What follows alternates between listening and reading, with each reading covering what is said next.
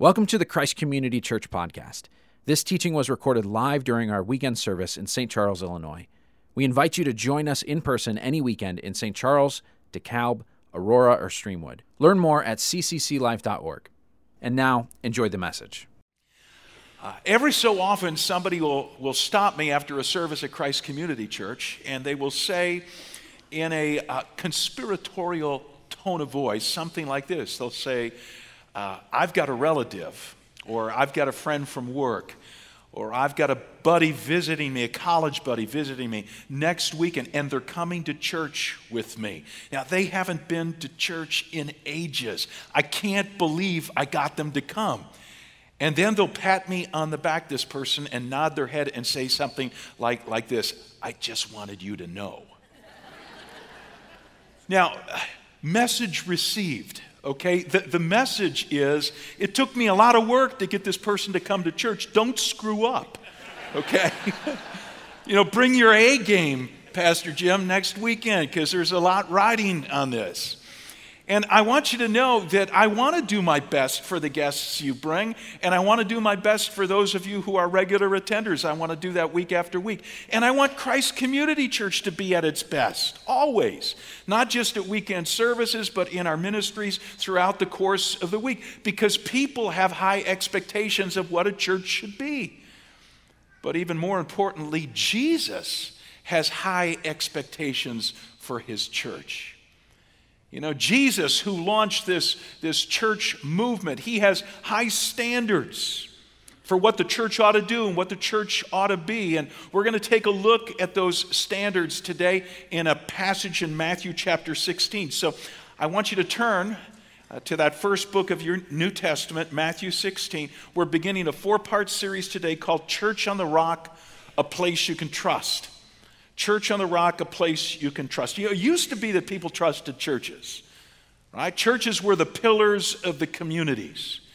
You knew exactly where the churches were in a town when you entered the town because you could see their steeples poking up into the air. They were the highest landmarks in every town. The crosses outlined against the sky. And the pastors of these churches, they were among the city's most prominent citizens. The most admired, the most respected for their wisdom and their godliness and their compassion. And the people, at the height of church attendance, 60 to 70% of the population went to church on a regular basis, went every week, sometimes in the middle of the week as well. And even those who didn't go to church, they felt like they should go to church. You know what I'm saying? But that was some years ago. So what's been happening in church world more recently? Well, the church is no longer held in high esteem. Outsiders look at church and they see priests who sexually abuse children. They see megachurch pastors who are ousted from their pulpits because of improprieties with women. They see buildings that are extravagant while the poor and their needs are being ignored. They see Christianity getting mixed with right-wing politics or left-wing politics. They hear messages that don't seem to relate to people's everyday lives. And so the percentage of outsiders, non-church attenders, continues to grow. Over the last 10 to 15 years, it's accelerated. It's growing by leaps and bounds. And insiders, churchgoers, although they're still loyal to the church, the fact of the matter is church doesn't play as central a role in their lives as it used to. Research now indicates that over the last 10 to 15 years, there has been a mega trend in our country that people who are loyal to the church, who used to go 3 or 4 weekends a month, now go 2 weekends or less a month because there are now other competing priorities for their weekend time. Well, in spite of the dismal picture of the church that I've been painting for you over the last few minutes, over the next 4 weeks, we're going to be describing a vastly different kind of church. The kind of church that Jesus envisioned when he launched this movement 2,000 years ago, as recorded in Matthew 16. Jesus still has high expectations for the church. So today we're going to look at Jesus' original game plan. Four activities that Jesus expects every church to engage in. If you haven't taken the outline from your program, I encourage you to do so and write these down. Let me read to you the opening verses of today's scripture passage. Now, the word church, which pops up for the first time in the New Testament in the text we're looking at today, you won't see that word until verse 18, and I'm going to begin by reading verses 13 to 16. So follow along as I read. It says, when Jesus, Matthew 16:13, when Jesus came to the region of Caesarea Philippi, he asked his disciples, who do people say the Son of Man is? Speaking of himself, who do people say I am? They replied, some say John the Baptist, others say Elijah, still others Jeremiah or one of the prophets.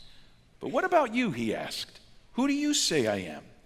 Simon Peter answered, you are the Messiah, the Son of the living God. We'll stop right there. This is the word of the Lord. Thank you, God, for your word. Let me give you some historical background. We teach a method of Bible study, COMA. C stands for context, historical background. So what's the historical background for this passage? Well, Jesus has taken his 12 closest followers, his disciples, on a field trip. They're camping out in a place called Caesarea Philippi. It's 25 miles north of the Sea of Galilee, Jesus' normal stomping grounds. So they've gone here for a strategic reason. Jesus is about to launch the church movement. And so he wants to give his disciples a pep talk. He wants to vision cast with his team. And he chooses Caesarea Philippi specifically for the location to do this vision cast. Okay, Caesarea Philippi, very prominent city in that part of the world at the time. Named after both the Roman Emperor, Caesar, Caesarea, as well as King Herod, Herod the Great. He had 4 sons. One of his sons was named Philip, so named after one of his sons, Philippi. Caesarea Philippi. It was a world-class city, a cosmopolitan city, but it was also a place where there was Greek god worship going on. This was a worship community. This was where people would go to worship the Greek gods of the day. So Jesus takes his team into enemy territory, spiritually speaking, to make his big announcement, to launch the church movement. And he begins by revealing to them his true identity. Surrounded by rival gods, Jesus is about to reveal himself to be the one and only God, the Savior and King of the world. It's all going to go down in this place called Caesarea Philippi. The name before Caesarea Philippi, by the way, was Panias, the Greek god Pan. So Panias, amidst his rivals, Jesus is about to launch the church by revealing his true identity. The focus is on Jesus. So he asks his disciples in the opening exchange here, verse 13, so who do people say the Son of Man is? Who do people say I am? And they recap the word on the street. They say, well, some people believe you're John the Baptist. Now, this is interesting because John the Baptist was dead at this point in the story. John the Baptist had spoken out against another one of Herod the Great's sons, a guy named Antipas, who was fooling around with his brother's wife. And John the Baptist called him out on it, called him an adulterer. Antipas didn't like that, so he had John the Baptist beheaded. And now people are listening to Jesus. Jesus appears on the scene, and he sounds a lot like John the Baptist. And some people are wondering, is this like John the Baptist back from the dead? Ooh. Other people are saying, Jesus' disciples go on, other people are saying, maybe you're Elijah, the prophet. Now, why Elijah? Well, in Old Testament times, it was prophesied that when God would send the world a Savior, there would be a forerunner, there would be a PR man who would arrive on the scene, an Elijah-like figure ahead of time to announce the coming of this Savior. So maybe Jesus is this front man, okay? Maybe he is the one going in advance of the coming Savior. And still other people said, well, maybe not Elijah the prophet, but he's certainly a prophet. Sounds like a prophet in a long line of prophets that stretch all the way back to Jeremiah. Okay, after the disciples finished recapping all the popular speculative theories about Jesus' identity, Jesus looks them in the eye and he says, verse 15, "But what about you? Who do you say I am?" And Peter responded for the rest of the group, verse 16. He says, "You are the Messiah." By the way, that's the Hebrew word for the Greek word Christ. So if your Bible says Christ, same thing. You are the Messiah. You are the Christ, the Son of the living God. That was a mouthful. That was quite a declaration, and it was spot on. Peter declared Jesus to be, first of all, the Messiah. This is an Old Testament title to describe the coming deliverer that God promised to send the world. Now, Jewish folks who'd been reading this prophecy for years, they just understood this to be a political deliverer would someday come and free them from enemy powers, enemy armies, enemy despots. One of the prophets, though, a guy named Isaiah said, no, there's a bigger deliverance that we're all in need of. And when Messiah comes, he's going to deliver us from this much bigger enemy. It's the enemy of sin, and with sin comes death, so the enemy of death. You say, why does death come with sin? Well, we all sin. Sin separates us from a holy God. Unfortunately, that holy God happens to be the giver of life.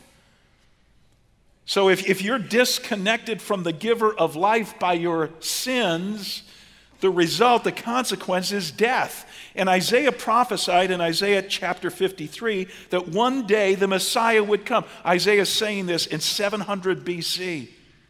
And this Messiah would deliver people from sin and death by dying in their place, by taking the death their sins deserve. Well, Peter declares Jesus to be this promised Messiah. He says, this is the Messiah. This is the guy Isaiah said would come. Now, the word Messiah, the title, also had some regal overtones, because some of the prophets said, well, this Messiah would be a king. And eventually, he would come in the line of King David, Israel's most famous king, but eventually his kingdom would spread not just over Israel, but over the entire planet, over the earth. And his kingdom would be an eternal kingdom. It would never end. And here's Peter saying, this is the Messiah, the Savior and the King. And then Peter, just to add some more oomph to the whole thing, he adds the expression, the Son of the living God. Now, don't forget where he's saying this. He's saying it in Caesarea Philippi. He's saying it in Panias, amidst all these rival gods. And Peter says, all these powerless, dead gods, I want to introduce you to Jesus, the all-powerful Son of the living God. Wow. And it was against the backdrop of this declaration that Jesus launched the church. And so a core expectation of all churches to come is that they would focus on Jesus, because Jesus is what church is all about. If a church is not about Jesus, all about Jesus, then it's not a church. And that goes for Christ Community Church. We do a lot of things around here.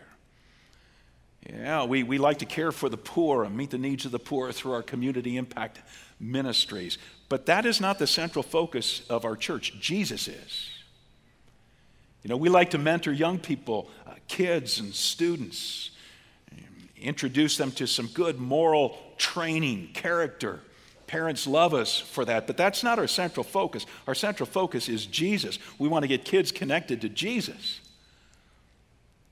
We love to provide community around here because we know that people are dying relationally. They want connection with other people. And so we got community groups. And if you're single, we got all sorts of single ministries. And if you're into sports, we got sports. And because we want you to experience community. But that's not our central focus.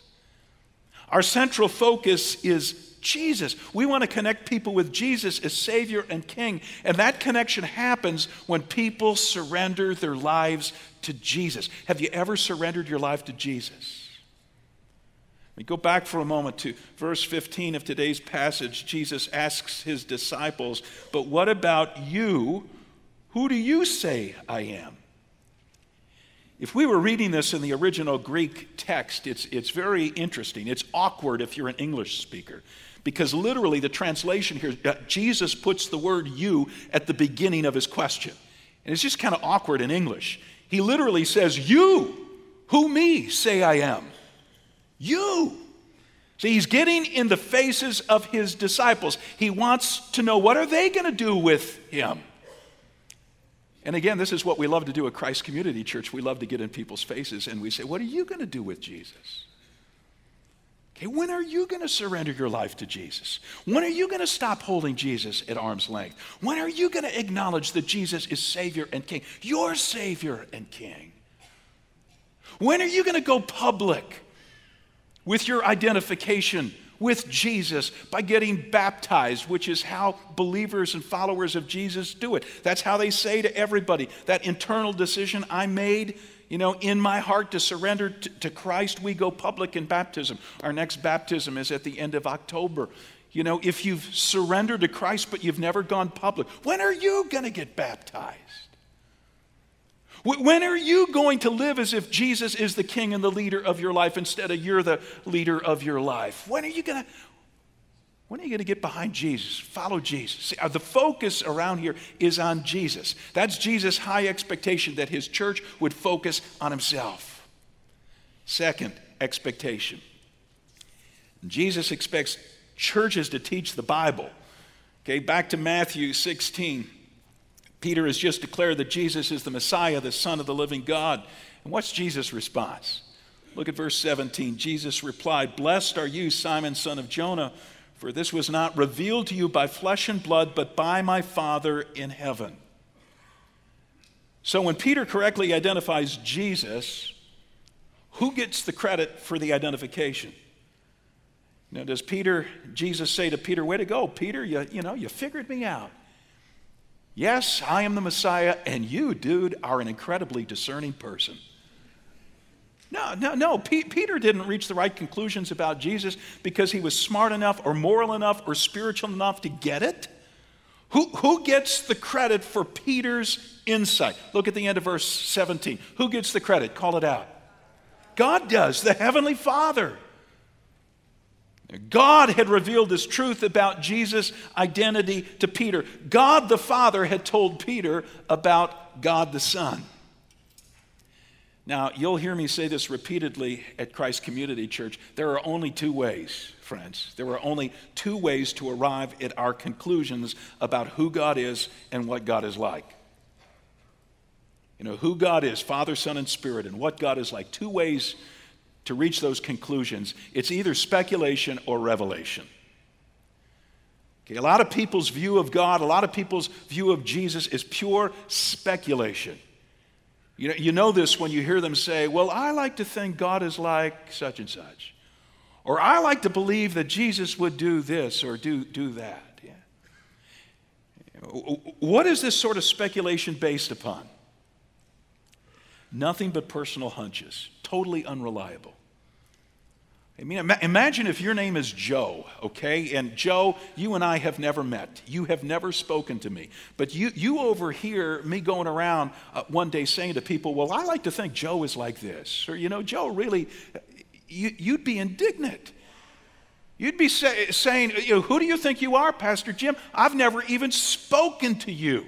What makes you think you know who I am?" And what many people think they know about God, what they think they know about Jesus, is pure speculation. So what's the other way for people to get to know God? Revelation. What if God made an effort to personally reveal himself to us? What if God told us about himself? What if God wrote this revelation down in a book and gave us the book? Wouldn't that be cool? Because all the details, all the specifics you want to know, what better way to learn them than to have them put in writing by God himself? Well, around Christ Community Church, we believe that's exactly what God's done, and that the book is the Bible. I don't have the time today to give you the hard evidences for why we believe this is a credible, trustworthy, accurate revelation of God. We've done entire series on that subject. But there's good evidence to believe that this is the book in which God has revealed himself to us. So if you're still exploring the faith, Okay, if you're not yet a Christ follower, where do you begin? Around here, we suggest you begin in the Gospel of Mark. Okay, there are 4 short biographies of Jesus in the New Testament, the second half of the Bible. We say, start with Mark because it's the shortest. It's just 16 chapters long. Each chapter takes about 5 to 10 minutes to read. In a couple of weeks' time, reading 5 to 10 minutes a day, you could read through the Gospel of Mark. So get started. In fact, when you make your decision to surrender to Christ around here at one of our weekend services, we let you know we got a gift for you at the back of the zone you're sitting in right now. Okay, across our 4 campuses, our auditoriums are broken up into zones. At the back of every zone, there's a table, and on the table are what we call next steps packets. They're for people who want to take next steps in a relationship with Jesus, having just surrendered to Him. And one of the key components in a next steps packet is a Bible with a bookmark in the Gospel of Mark. You want to know where to start reading the Bible? Start with the Gospel of Mark. You know, just recently, I went online, I found this really cool little booklet, red cover, bright red cover, that's the Gospel of Mark. And I bought 50 of them so I could start giving them away to people. So last week, got a flat tire on my bicycle, so I had my bike into the bike shop. The guy finishes it, and I give him a Gospel of Mark. And I say something like this. I say, hey, I'm a real fan of the Bible. It has changed my life because it's helped me to get to know God. And this is an excerpt. It's a portion of the Bible called the Gospel of Mark. It's the story of Jesus. I want you to have it. It's my gift to you. And he looked at me and he said, that'll be $21.95 for the flat. You know. Now, he looked at me and he said, well, thanks. That was it. And my prayer for the next couple of days, I prayed, God, help him to pick it up and read it because that Gospel of Mark could transform his life. So that's where you begin. Now, if you're going on, if you've surrendered to Christ and you want to grow with Him, there are 65 other books in the Bible besides the Gospel of Mark, and we want to expose you to all of them. You know, we teach the Bible at Christ Community Church. Last weekend, I poked my head in to give a welcome to 80 to 100 people at the St. Charles campus who were going through Begin to Belong at one of our services, our membership class. And one of the guys, who I met with there, he said to me, when I asked, how long have you been coming to the church? He said, a couple of years. I said, how did you start coming? He said, well, it's interesting. We were going to church kind of dutifully at another church in the community, but didn't hear much about the Bible, didn't really learn the Bible. And he said, at work, a guy at work said, hey, my wife and I do a couples Bible study. You and your wife want to join us? And I said, sure. And we started to come, and oh my goodness, this book started to come alive to us. And we wanted to know, where does this guy go to church? And he said, Christ Community Church. So we showed up, and it's been amazing what's happened in our relationship with God as we've got into this book. Yeah, this book points us to the one who is Savior and King, Son of the living God. We encourage people not only to hear it taught on the weekends, we say you need to read it every day. You need to pick it up and read a little bit every day. In fact, we put together a Bible reading schedule that will take you a little bit at a time through the entire Bible over 4 years. We call it the Bible Savvy Reading Schedule. We even created a journal, a spiral-bound journal. A new journal comes out every 4 months, 3 times a year, where you could record every day your insights and an application for your life, just a couple of lines. The new journal has now come out. You could pick it up at any one of our bookstores in a hard copy. You could just download our phone app, and you could get it electronically every day. The reading schedule, along with some space to record what God is saying to you. Now, some of our community groups, this is the study they do. Many of our groups just use the Bible Savvy Reading Schedule. By the way, there's a Bible Savvy Reading Schedule for children called Epic. So if you're a mom or dad and you haven't tuned into Epic yet, at 3 of our 4 campuses, we do a midweek time for kids, a program called Epic that builds on the daily Bible reading you're doing with your children. I don't know why any parent wouldn't take advantage of Epic on Wednesday night if you've got a grade school child. So our group, my men's group, 8 guys, we meet on Wednesday mornings early in the morning at a local coffee shop, and this is our plan of attack Throughout the week, we're reading a little bit, following the Bible reading schedule of the Bible every day, jotting down an insight application to our lives, and when we come together, we share them. So this year, I added a couple guys to the group. One of the guys brand new to the Bible, so I wanted to make sure I met with him ahead of time. We launched our group this last Wednesday for the fall. I wanted to make sure I got with him ahead of time, and he knew what he was doing, because right now the Bible reading schedule has us in the book of Job, and it's a little difficult book. And so I went over with this guy how we do the Bible savvy stuff and how to get something out of the Bible, and then I gave him some background for Job. And by the way, I told him what I'll tell you now. If you've never discovered this website, jot this down: the Bible Project. Okay, the Bible Project. Any book of the Bible that you're starting to read, Google the Bible Project / the name of the book, the Bible Project / Job, and there will be a 5 to 7 minute video that will recap the book's contents for you. It's amazing. So I gave the guy all this information, and then a couple days later, I'm wondering how he's doing with Job. And that day, unsolicited, I got a text from him. He said, just one line: "I'm all over this Job guy." Good. He gets it. He gets it. This is the direction we want to point people. We want to teach the Bible. We want your life to be saturated with the Bible so you get to know this God. If you're a community group leader, one of our 300-some community groups, make sure your group is getting into Scripture. If you're following a Christian book that has a Bible verse here and there, get them into the Bible itself, in a systematic way. Teach the Bible. Number 3. High expectations Jesus has for the church. Here's the third: that the church would confront false gods.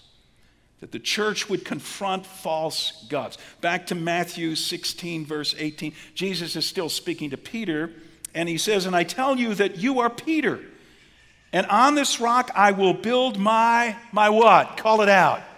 Church. I will build my church." Now listen to this: "And the gates of Hades will not overcome it." Hades is the realm of the dead. And the condemned dead, it's a place called hell, which is why some versions translate the last part of the verse, "And the gates of hell will not overcome my church." Wow. Now the big question that Bible scholars have wrestled with for centuries is this: what did Jesus mean by "on this rock I'll build my church"? What was Jesus referring to?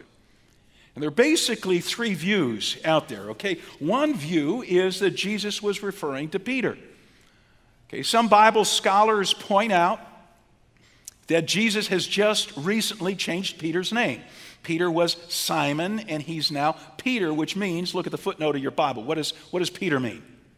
Rock or stone. So Jesus has just changed his name. Everybody's now calling him Rocky, right?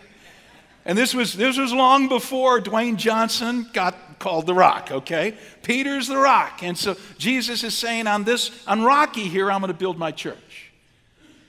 Now this is quite possibly an accurate interpretation here, because elsewhere in the New Testament we read in passages like Ephesians 2 verse 20 that the apostles, Jesus' original followers, were the foundation stones of the church. They were the pioneers. They got things started.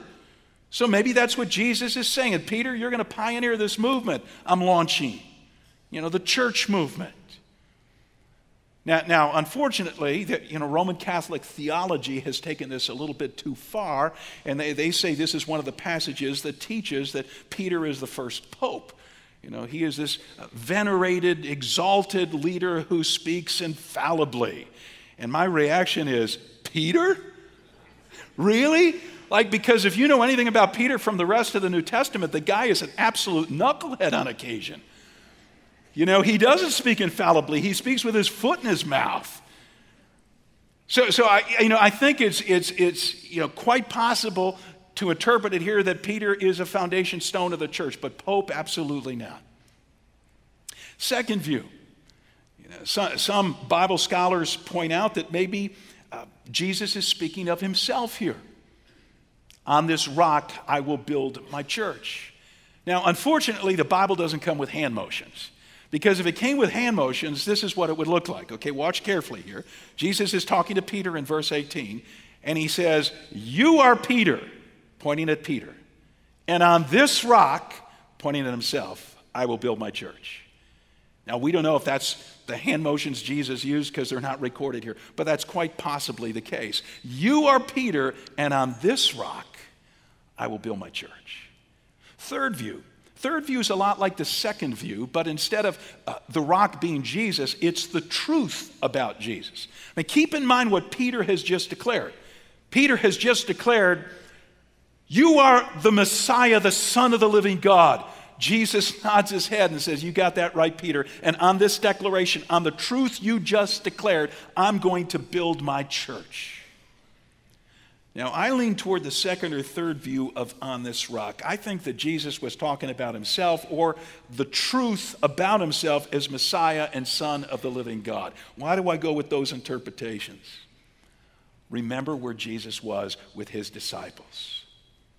Caesarea Philippi, Panias, where all sorts of Greek gods were being worshiped. Every time Sue and I lead a group to Israel, we've been there 5 times now. Last spring, we took another group of 50 from Christ Community Church. We always visit Panias, Caesarea Philippi, because I want people to see it. It's still a pretty amazing sight. There is a cliff wall, and carved into the cliff wall are all sorts of grottos and little crevices where idols, statues of Greek gods used to be placed back in the day, and people would come here to worship. It's a spectacular sight, and just a short walk away is this gorgeous waterfall. And by the way, if you talk to anybody who's been on a trip with me, they will tell you the waterfall is not a short walk away, it's a long walk, because they always complain that Pastor Jim pushes them too hard. Don't listen to those wimps, okay? It's a short walk to this beautiful waterfall. So it's a striking sight. And this is where Jesus is revealed to be the Messiah, the Savior and King of the world, the Son of the living God. We're calling this series Church on the Rock. Are you building your life on Jesus the rock? He had his disciples look around at all those false gods. And he said, in effect, fellas, you could build your life on these other gods, but they're going to gravely disappoint you. They're powerless to help you. Or you could build your life on me. Now, I'm going to launch the church here, and it's going to be made up of people who surrender to me and build their lives on me. Are you going to be one of those people, or are you going to give your life to false gods as your number one priority? I don't suspect that any of us who are gathered across our 4 campuses or watching online today, I don't suspect that any of us are worshiping false Greek gods. But what about the gods of our contemporary culture? What are the things we turn to when we're looking for a pleasure fix?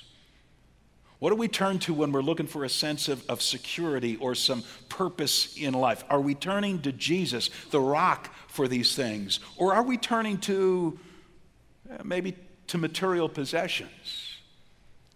When we need a pleasure fix, we turn to our house or our car, our clothes, our video games, our cell phone, our vacation getaways, our gym membership. Those things are lousy gods. They'll give you just a little blip of encouragement, but they don't deliver lasting satisfaction or security or significance. Another false god in our culture, material goods is a big one. Another false god is addiction. We are an addicted culture. People are addicted to alcohol, they're addicted to drugs, they're addicted to porn, they're addicted to shopping, they're addicted to working out, they're addicted to eating. Any number of things addict us. I read a book by an expert on addiction a couple of months ago, and he said, truly our addictions are our go-to gods. They're what we worship. They're what we go to. When we're depressed and need to be picked up, when we're elated and we want to share the excitement with somebody, when we're stressed out and we need to chill, what do we turn to? That's our addiction. And so for the alcoholic, it's a bottle. The bottle is the go-to God. Jesus says, I'm the rock. Turn to me. What about sex? Sex out of bounds. Immorality. It's another go-to god. What about sports in our culture today? Whether it's playing sports or taxing our kids to every sporting event under the sun, or watching sports on TV or at the stadium, does the God of sports eclipse the real God in our lives? By giving it so much time and energy and attention, does it push Jesus into a corner? I was thinking about this last Sunday night after watching the Bears blow a 20-point lead in the fourth quarter.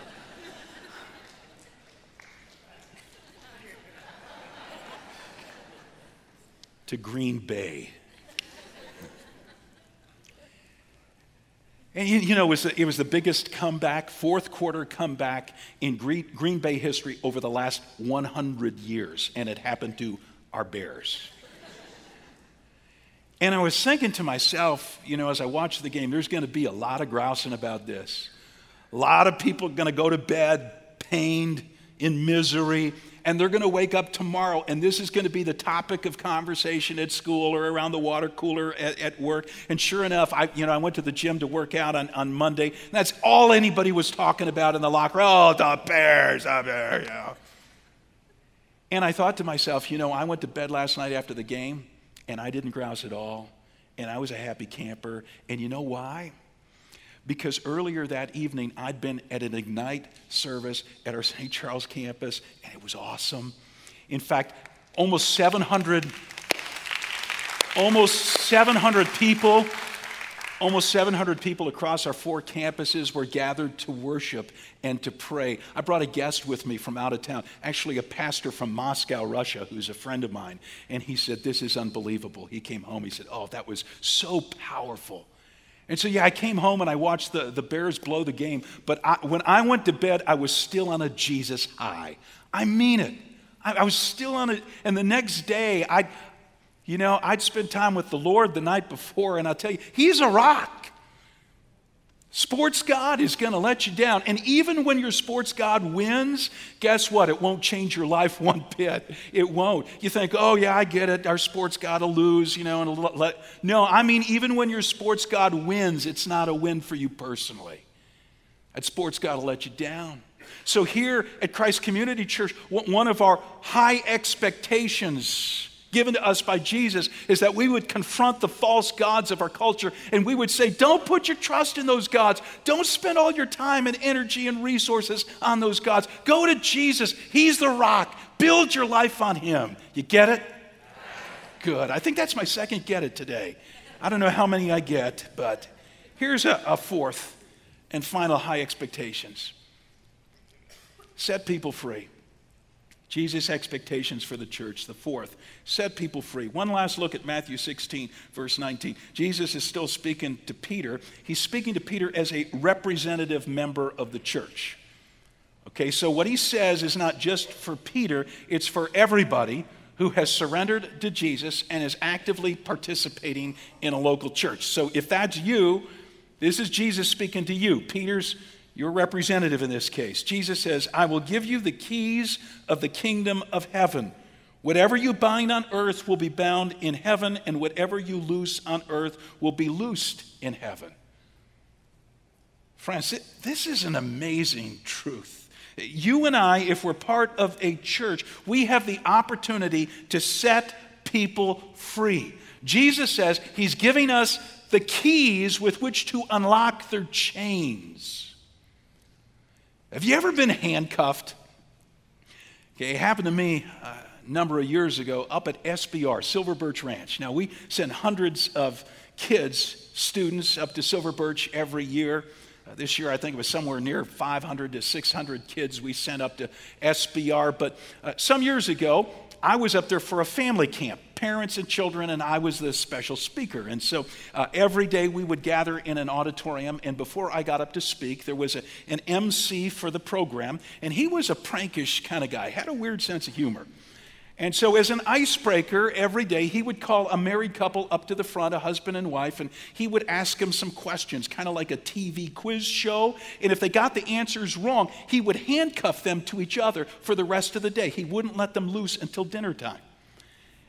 And so if you're the speaker at a gig like this, you know where this is going, right? You know you got a big target on your back. And sure enough, last day of camp, Jim and Sue, come on up here, and they gave us some impossible questions, and we answered them wrong, and slap went the handcuffs. Now, I love my wife. I really love spending time with Sue, but I don't like being handcuffed to Sue for a day. I am mildly claustrophobic. And so it was with great relief at dinner time that Mr. Funny Pants came with the key and unlocked the handcuffs and set me free. Friends, Jesus is saying here, you got relatives, you got coworkers, you got buds at school, you got neighbors who are still chained to their sins and all the crud that comes with sin in our lives. And you've got the key. I've given you the key to set them free. I've given you the key to the kingdom of heaven. Now, the key is the gospel. The key is the simple message that Christ has given us to share with others that, hey, when you surrender your life to Jesus, he comes to live on the inside by his Spirit, and he forgives your sin, and he cleans you from the inside out. And not only that, not only does he overcome sin's penalty in your life, which would otherwise be death because you're separated from the giver of life, but he overcomes sin's power on a daily basis. He enables you, empowers you to live in a way you could never live on your own, making you a new person. This is the message. This is the key. God, if you're a Christ follower, you've been given the key. Corporately as a church, we've been given the keys to the kingdom of heaven. Are we using the keys? Are we setting anybody free? Now, our next big opportunity corporately to do this, our next big opportunity is 4 weeks from today.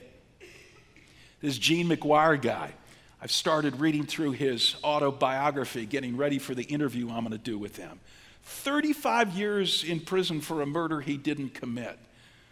But in prison he found Christ. In prison he found the rock. In prison he found hope. Now, you know some people who while they've never spent time in prison, right now they're going through a really difficult time. They feel like the walls have closed in on them. They need some hope. You all know someone in that category. Would you invite them 4 weeks from now? Don't invite them like the night before and then say, well, they couldn't make it. Invite them this week or next week. Say, hey, several weeks out.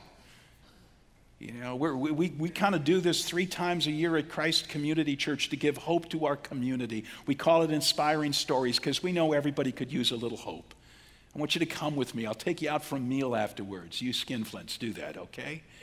Take them out. Say, we'll take you out. Bring somebody with you. Now, I'm going to close in prayer, and then we're going to collect our gifts, our offerings, which is another way that the church gets built up, which is how we resource what God is doing.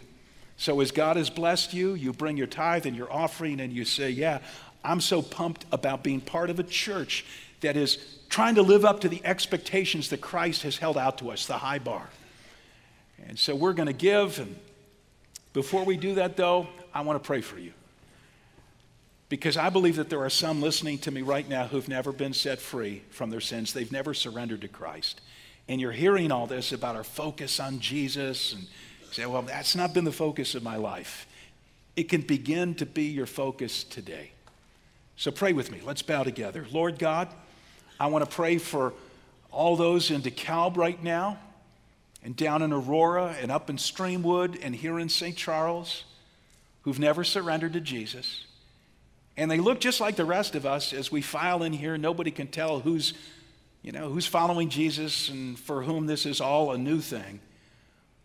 But I pray for those who've never bowed their knees, so to speak, never said, I give my life to you. And I pray that in this moment, in the quietness of their heart, that's what they do. And here's the kind of prayer you need to pray, friend, right now. You put it in your words. But it needs to go something like this. Oh God, I've lived a lifetime of going my way instead of your way, doing my thing, ignorant of what you desire. And I understand today, that gets me in big trouble. because I've disconnected from you and you are the giver of life. I stand condemned, facing the consequences of death. But today I've learned that Jesus took the death I deserve to die. And so I want to put my hope and my trust in Jesus. I want to say, Jesus, do it for me. Be my Savior. I want to turn from my sins. I want to follow Jesus, find out what it means to follow him. I want this book that reveals him, this Bible. I want to learn what it says. Now, if that's you, if you've surrendered to Christ just now in this moment, you have taken the first step in a genuine walk with God. Something has happened on the inside that will begin to transform you from the inside out. And those of us who are believers, is your focus on Jesus? Is he the rock of your life? Are you turning to false gods? What's your most likely false god? Can you renounce it right now? Say, oh, God, I so often get sucked into this or that. It's what I go to when I'm down, when I'm discouraged. It's what I go to when I'm stressed out. And I should be going to you. Can you tell Jesus you want him to be the rock of your life? And can you say, I want to learn my way around your word. Help me to become a Bible reader and studier and applier. And God, I just thank you for this book that has pointed us to you. I thank you for the keys to the kingdom that you've given us. And I pray for every one of us right now, God, we call onto the screen of our imagination the face of somebody we know who needs to be set free, someone who could use the key that we hold in our hand, the good news about Jesus. And sometime between now and 4 weeks from now, God, give us an opportunity to open our mouths and say, hey, won't you come with me to church and get some hope in your life? I pray all this in Jesus' name. Amen.